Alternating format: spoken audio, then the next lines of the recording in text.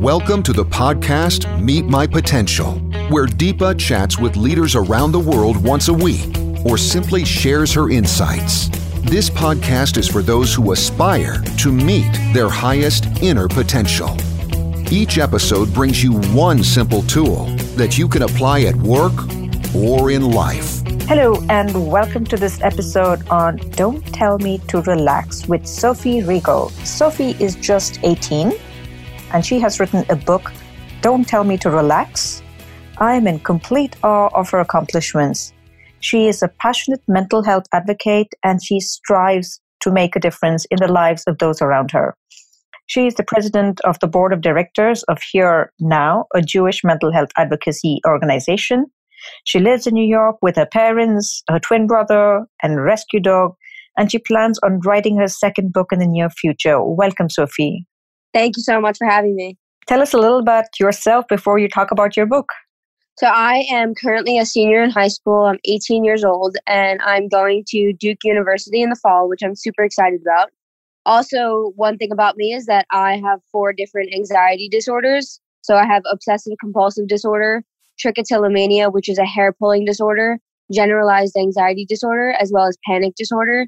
And because of this, I've struggled a lot in my past. But now I'm a really strong mental health advocate and also the author of my book and a speaker, and I speak all over the country. Wonderful. So what actually made you get out there and write the book? When I was younger, I felt really alone, like I was the only one dealing with this. And I wish that I had a book like this when I was younger. But more than that, when I was in 7th grade, I was being bullied a lot. And my therapist and I decided that the best way to end the bullying was to educate the people, educate the kids about what was really going on in my life. So what it was like living with obsessive compulsive disorder and things like that. And I gave a presentation to my class, and the bullying stopped and people apologized and people started to be more understanding. So I thought that if I could educate more than just my class, if I could educate everyone about what it's like living with a mental illness, then it would make such a big impact. Wow, so brave of you to go out there and to present and talk about your own mental disorder and educate others. Yeah, thank you. It's hard. Yes, I know. And you're still doing it every single day. This is great. So what actually made you choose this title?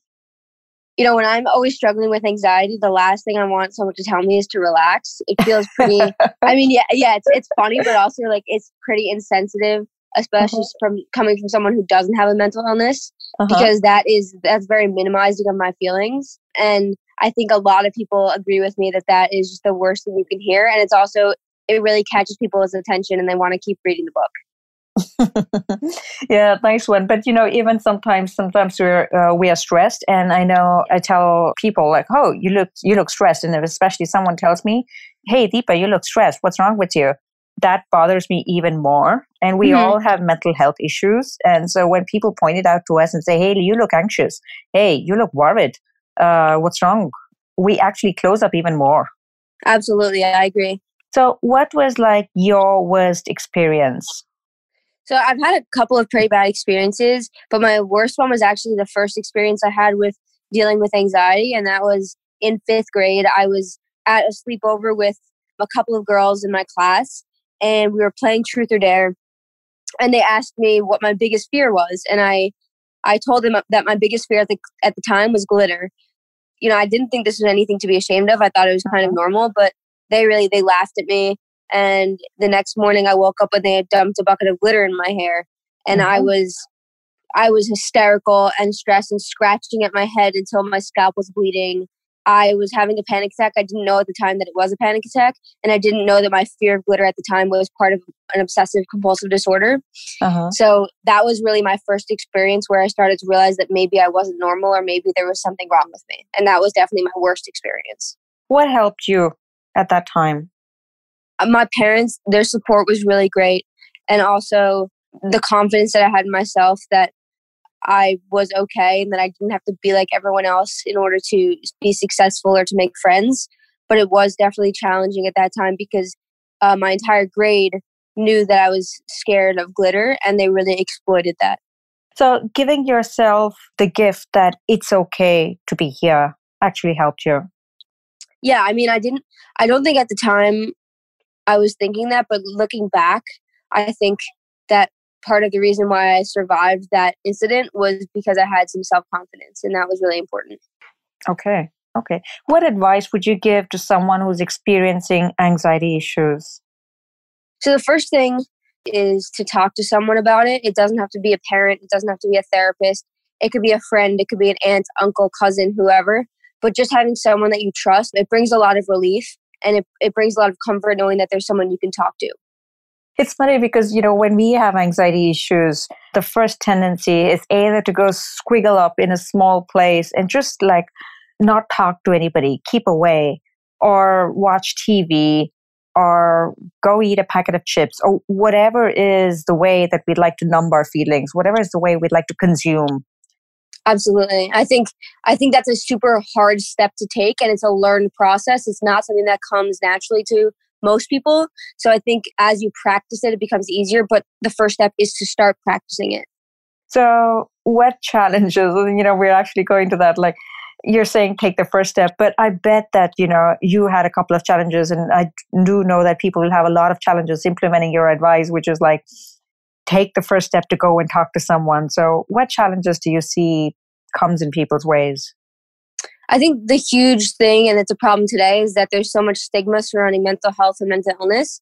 And so people don't necessarily talk openly about it because they have a fear of being perceived as imperfect or as having problems or as being unstable or anything like that. So I think that fear is what leads people to not talk to anyone else and to really just curl up in that ball and be isolated from everyone else, which is a huge problem. And that's the reason why mental illness is on the rise, because people don't talk about it. And that's part of my goal, is to start talking about it so that people know that it's okay to struggle.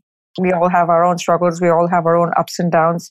So yes, it is important to go out there and talk about it. And no one is perfect. Absolutely. No one's perfect. So how is it for you to be vulnerable, to get out there and talk about your own mental health? I think when I first started writing the book, which was about 4 years ago, I really had a lot of doubts. And I kept saying, this is never going to get published. I never want to speak about this. I don't want to open up. As I kept writing and as I started opening up to some people, I realized that it would have an amazing impact on everyone else. So I kind of gained that confidence as I started sharing my story. But I used to feel quite a bit of shame about my story. And it took a lot of therapy sessions and medication and things like that for me to realize that this was something that I had to do, and this is something that I actually really wanted to do despite my fear. So being vulnerable is very, very hard, and that's the reason why there aren't so many mental health advocates, because being vulnerable is scary. Having the fear of being viewed differently is really scary. But now sharing my story feels very relieving, and it's kind of therapeutic for me because I know that with my story I'm helping other people. So what is the impact, some examples that you have seen on other people? I get a lot of text messages and Facebook messages from people who've read my book, which is really awesome. A lot of parents tell me that their kids are really struggling, and then they put me in touch with their kids. And I've spoken to a lot of teenagers about their experience with anxiety, and have convinced a bunch of people to start going to therapy or to start talking openly to their parents about it, which has been great. But I think the biggest impact was I was at a convention in Colorado speaking this February, and there was a girl who came up to me after my presentation, and she told me that she was a survivor of the Parkland shooting in Florida, and that she has been experiencing severe anxiety when going to school. Her school has been providing her with therapists and things like that, but the only person that really touched her was me. And I almost started crying because that is just such a touching thing to say, and that's so moving. And I didn't realize that that was the type of impact I could be having. And because of that, it makes me want to keep speaking more to teens. Wow, wonderful. I'm so glad that you wrote your book. Yes, me too. So what is your message to the audience? So I have a couple messages, but I think, a main one is that mental illness is not something to be ashamed of, despite what society will tell you, and that everyone has something going on, and that it's time that we start turning our weaknesses or our mental illnesses or anything like that into our strengths. So finding the good in the mental illness is hard, but it's really necessary, and it's what's going to help stop some of the stigma. So I turned my 4 mental illnesses into a book, into a story that I'm able to share with other people. And, that is turning my weaknesses into strengths right there. And I think that is immensely important. I know how scary it is. And I know that, people are scared to share their story and be open. But I really think that one person at a time, we can start to change the idea that society has that mental illness is something to be ashamed of, for sure.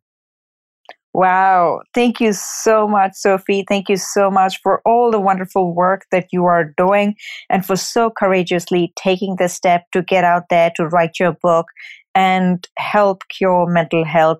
Great work, Sophie. Thank you so much for being here with us. And I want to wish you all the very best for your university and for all the wonderful things that you're going to do in life. Thank you so much. I so appreciate this opportunity. Really, it means a lot to me.